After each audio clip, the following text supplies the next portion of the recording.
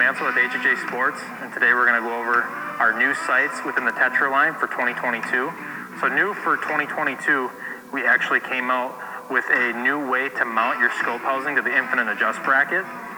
No longer do you have to worry about your vertical adjustments intertwining with the second axis adjustments. So as you'll see on the scope housing, there's actually an additional brick. You can either mount that to the inside of the riser or to the outside of the riser. We recommend that for most traditional bows, you mount that to the inside of the riser, and for any sort of sight that you're going to mount in line with the bow, to use the outside, just flip that around and mount it to the outside of the riser. So within each of the product categories, we have the Tetra Max, the Tetra, and then the Tetra LT.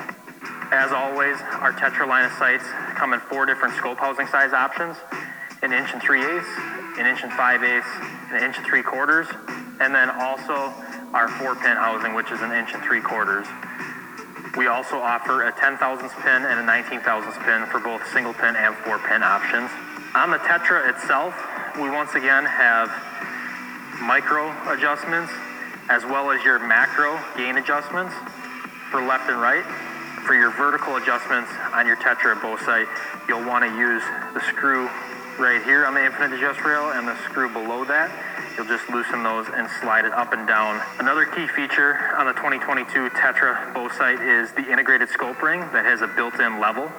Another key feature on the 2022 Tetra bow sight is the ability to take a 2500 Blue Burst light. This is an added-on accessory, but you can actually put that on there to add light to your pin or to reduce light. With that, we also have mechanical rheostat, which is an exclusive feature to HHA on the Tetra line. You'll be able to turn in the rheostat if you want to dim the light, and then you'll also be able to turn it out if you want to let more light in. Also on our 2022 Tetra line bow sights, the Tetra comes in either a fixed frame, our Hunter Edition frame, or it comes on a 4 to 8 inch adjustable dovetail. All HHA products are 100% made and sourced in the USA, and they carry a 100% lifetime warranty. For any more questions, please visit our website at www.hhsports.com.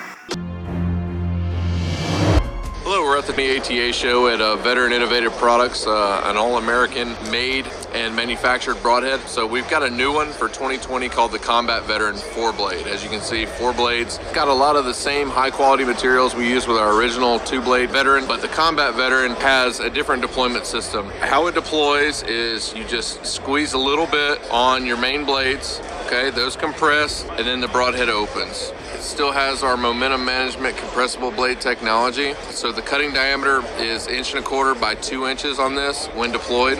In flight, it's 1 inch by 1 1/4.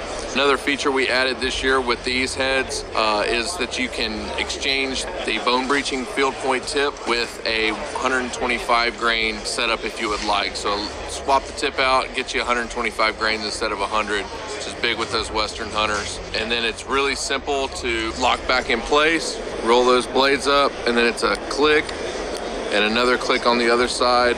It's completely set in, will not prematurely deploy, will not rattle free, solid containment, 100% deployment every time. So we made a lot of good adjustments and refinements to it to make sure that it's guaranteed to deploy every single time. So that's what's new for VIP this year.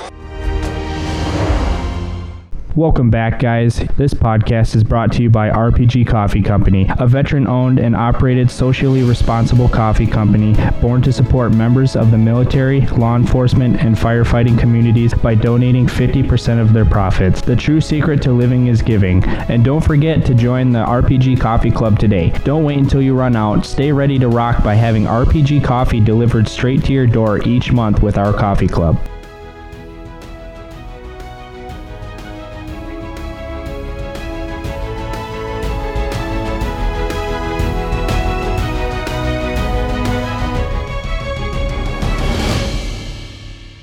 All right, folks, thank you for tuning into another episode of Bucks of America podcast, but the cooking edition. Thank you for tuning in on this Friday for this episode. Now, I have the two heavy hitters from the Released Outdoors, and I have Lucas and Jeremiah on the line here, and they're going to talk about a couple different recipes. Now, the cool thing is about this, guys, I have no idea what they're going to be talking about. So this is going to be exciting for you and me. And so hopefully Lucas will send me his recipes, and then I'll post them in the show notes. So this way you guys have an opportunity to grill them up over the weekend. So Lucas, man, why don't you take it away? Tell us about your recipes. I will. Jeremiah, did you have anything you wanted to throw in here before I get after it? Nope. Go ahead, man. All right. So I'll start with a more common one first. So my favorite, obviously everybody's favorite cut is backstrap on a deer. So what I like to do with those is I will, you trim all the silver skin off, and then I actually soak mine in Italian dressing for 4 or 5 hours while I'm prepping all my vegetables. I usually do like a roasted garlic, mashed potatoes, and asparagus with this, but I like to take that backstrap and you just kind of, it's like you're butterflying it, but you're rolling it out at the same time. So you want like a flat, thin meat of backstrap when you're done. Okay, and so you're essentially butterflying roll out. And before we go on one step, how long do you let it marinate? When you let it marinate, do you put it in the fridge or do you do it at room temperature? Yep.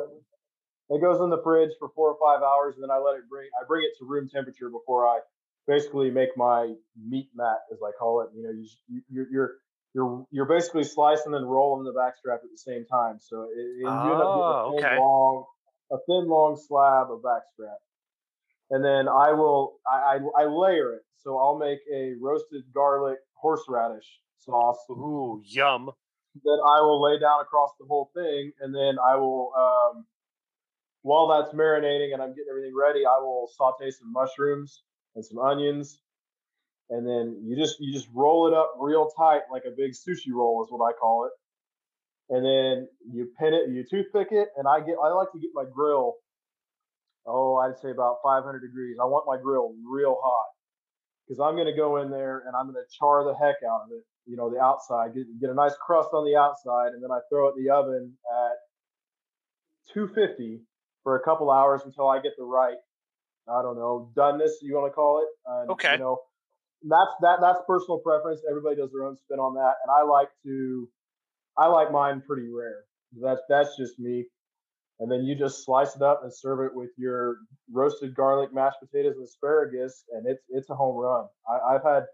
I can't tell you how many people that I've turned on to that say they can't stand venison. They're like, "Oh man, that's the best beef tenderloin I've ever had in my life." Like, well, that's venison, guy. That's awesome.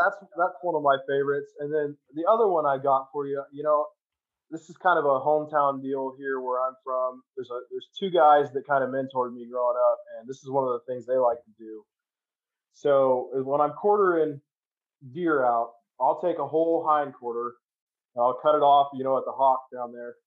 And I will take that whole hind quarter to my local butcher, and I'll have him cure it like a pork ham. So they cure they cure that deer quarter as a pork ham. So when you get it back, it's already cooked, right? So we like to take it another step further. We'll put a mustard base on that bark that's already there. We'll season it with all our favorite seasonings. Usually it's either the good shit or the bullshit dry rub that you can buy. Okay. And we'll throw it back in the smoker for another 4 or 5 hours just to get that flavor going. And then we'll bring it into a big pan roaster, and we'll cook it another, hour and a half in that. And then you just cut it all off the bone and you slice it on a slicer. And it's almost like a corned beef pastrami texture after that. Interesting. So you leave the bone in then? Yeah, we leave the bone in. I make a small cut, go in there, remove that lymph node that's in there. Okay. And then I literally just leave the bone in, take it to the processor. They smoke it like a pork ham. They inject it, cure it, everything like a pork ham. Okay. I get it back, put mustard base on it, rub the mustard all over it, and then put all my seasoning on it, smoke it for, 4 or 5 hours. And we usually smoke real low. We usually smoke at 250, 200 degrees. Oh, all right. I was going to ask you if you do a cold smoke since it's already been cooked, or do you just go ahead and do a low and slow? All right, that makes sense. Low and slow. That way we don't dry it out too bad. And then we'll bring it back. We'll cut it off the bone, put it in our meat slicer and slice it real thin or thick. We'll make sandwiches out of those. We'll shred them up, put them with like a vinegar-based barbecue sauce, make like pulled venison sandwiches. I mean, there's just so many things you can do. It's basically venison ham is what it is, and it's fantastic. And I think a lot of people are sleeping on it. I think so too, because I did come across a recipe like that, similar to that on Pinterest. And it's like this could be something like a fun one. I don't have a quarter to do because everything I've from this past season I've already broken it down. But I saw somebody like venison and pastrami. It's like this could be interesting. But man, that sounds delicious. It's pretty good. And I mean, there's a million different variations you can do with it. And another thing, I like to take that venison ham, or even with backstrap. I'll do this with backstrap. If I'm smoking a backstrap, I will take, my favorite bourbon or whatever, which is Wild Turkey Rare Breed. Oh yeah, that's some good stuff. I'm a bourbon guy, so it's like that's what I'm drinking right now. Oh, nice. I'm not actually. I had to behave because I have another podcast. Oh, I've seen that. How is that pod? How is that bourbon right there? If you like Crown Royal, TX is as good or better. See, I have a friend of mine, Shea Butler, out of Illinois. He had TX, and it's like it's not here in La Crosse yet. Let me tell you, man. I'm working on this smaller guy. It was about here when we started. Yeah. But I've got the 1.75 upstairs, and it like I love my Crown Royal, I love my Crown Peach. I love my regular Crown. I love my Wild Turkey 101. Well, I've got some local Montana bourbons, but TX is probably number one on my list at the moment. Okay, I was looking for somebody. When you pull it up, it's like I just saw this past weekend. It's like I want to buy a bottle. Oh man, I'll probably have to mail you one because I freaking love it. I mean, it's like almost like Crown Vanilla but better. Ooh, I like that. Sounds very buttery, very very smooth. Yeah, and I'm a big I like mixing my bourbons with clear pops. I'm a big 7 and 7s. 7-Up guy, and I'm telling you, if you like Crown, you'll love this. Nice. What else were you mentioning, Lucas? So this whatever bourbon you like, I prefer the Wild Turkey Rare Breed or Wild Turkey Long Branch, but I will actually take that and I'll take a backstrap, and I'll cut it down to size, trim it up, get it ready, or that venison ham, and I will mix that bourbon with honey, and I will baste that backstrap or that ham as I'm smoking it, and it gets like a honey bourbon crust on it. Ooh. And it is phenomenal. Ooh, man, you put a little bit of brown sugar in there if you want. It's so good. Man, you're talking dirty to me here, man. This sounds delicious. But I will give a tip, quick pro tip. I don't know. Okay, pro tip's the wrong word, but quick tip. What do you do with the neck meat on your venison? Let me ask you this. All that neck meat on venison, what do you do with it? I usually take the spine out and then I smoke it. Well, that's one way to do it. I've never tried that. But what I do is I'll take the spine out and I will cut all that, because that neck meat's kind of a tougher cut. I'll take that, especially off an old ruddy buck, and I'll make stew meat out of it. Oh, okay. And then you basically make like beef tips and rice or beef tips and noodles, but substitute the beef for those chunks of neck meat stew meat. And it's phenomenal. It's so good.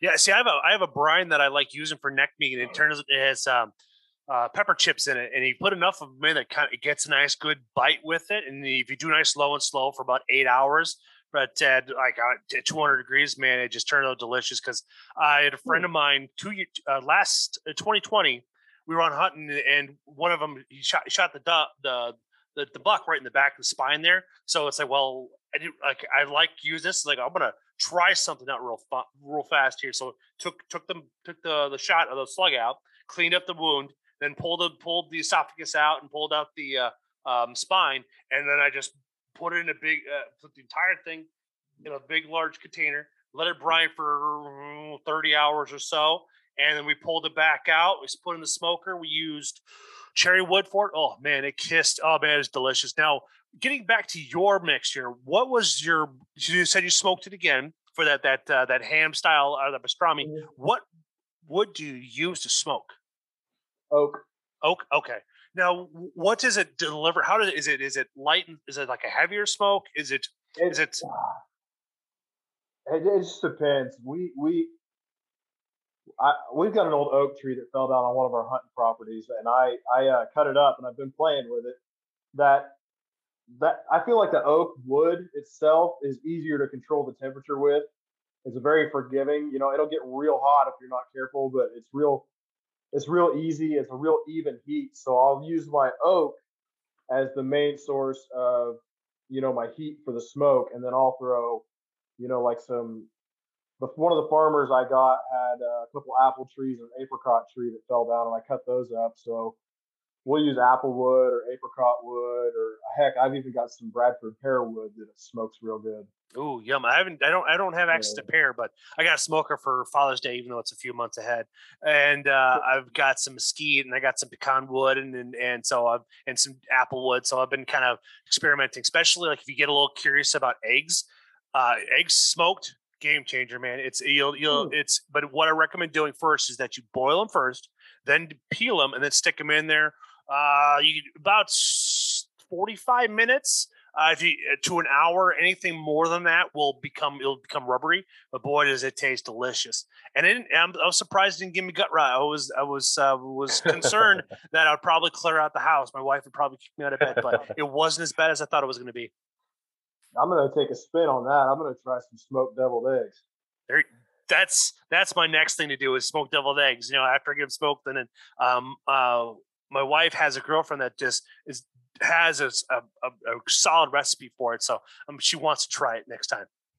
In honor of turkey season, what do you normally do with the legs on your turkey? I haven't got a turkey yet, so I don't. I'm all ears. So there's a lot of different ways that I've made turkey legs, and a lot of them have turned out real crappy, and a lot of them turned out real good. So all right. The legs on the turkeys, there's so many tendons in the legs. I mean, they're almost like bones. Yes. What I like to do is I take a spin off of like a carne asada steak. Okay, I'm following you. So I'll cut the leg bone off. Where the scales meet the meat is where I'll cut that joint, and then I'll make a brine. Basically, it's cilantro, onions, 2 limes. Like a teaspoon of white vinegar, and then you can put whatever seasonings in you want there. I usually put like a little bit of garlic and a little bit of cayenne. I make carne asada a little different. All right, but yum. Sounds delicious.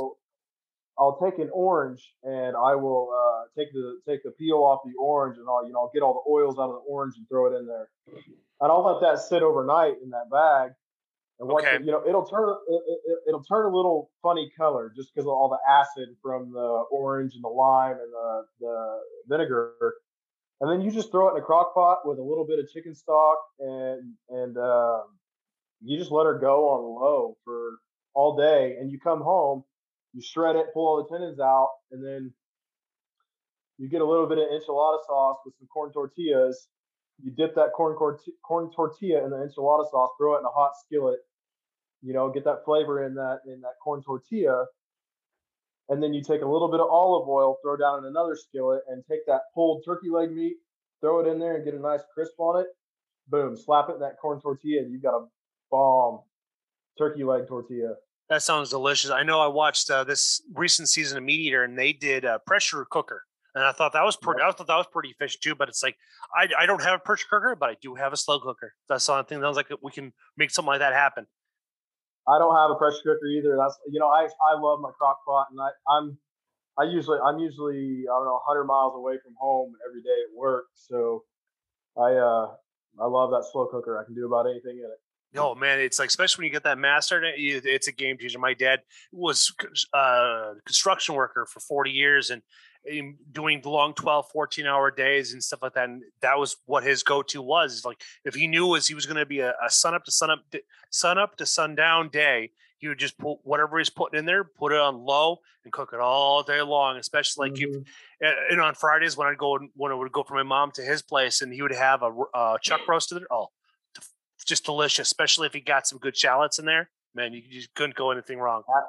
I'm a meat and potatoes guy, man. So anything I can do with wild game and potatoes, I'm all about it. Heck yeah, man. That's the way to All be. about it. Well, man, thank you guys for coming on the podcast. Lucas, man, those sounds like some delicious recipes. I don't know how I'm going to pull off that second one, but it's like you gave me some inspiration here, man. But thank you That guys for venison coming. ham? Yeah, venison ham. That sounds real good. I'll have to see you. Well, just hit up a local meat processor or make your own ham, man. But I cheat and go to that meat processor, and those guys are real good to me. I'll take them 2 or 3 deer venison quarters a year for a ham, and it comes out killer every time. So There we go. Hey, don't blame matter me. of fact, we're taking one on the hog trip with us. We're going to smoke it, cut it up for sandwiches for the hog blind. Oh, beautiful. That's the best way to do it. This way you don't have to worry about getting out and leaving for lunch. All right, folks. Well, thank you for tuning on to another episode of the Bucks of America podcast. You can find these guys on Instagram and Facebook. Check the show notes for the information to find the TikTok as well. And you guys, thank you for tuning in for another episode.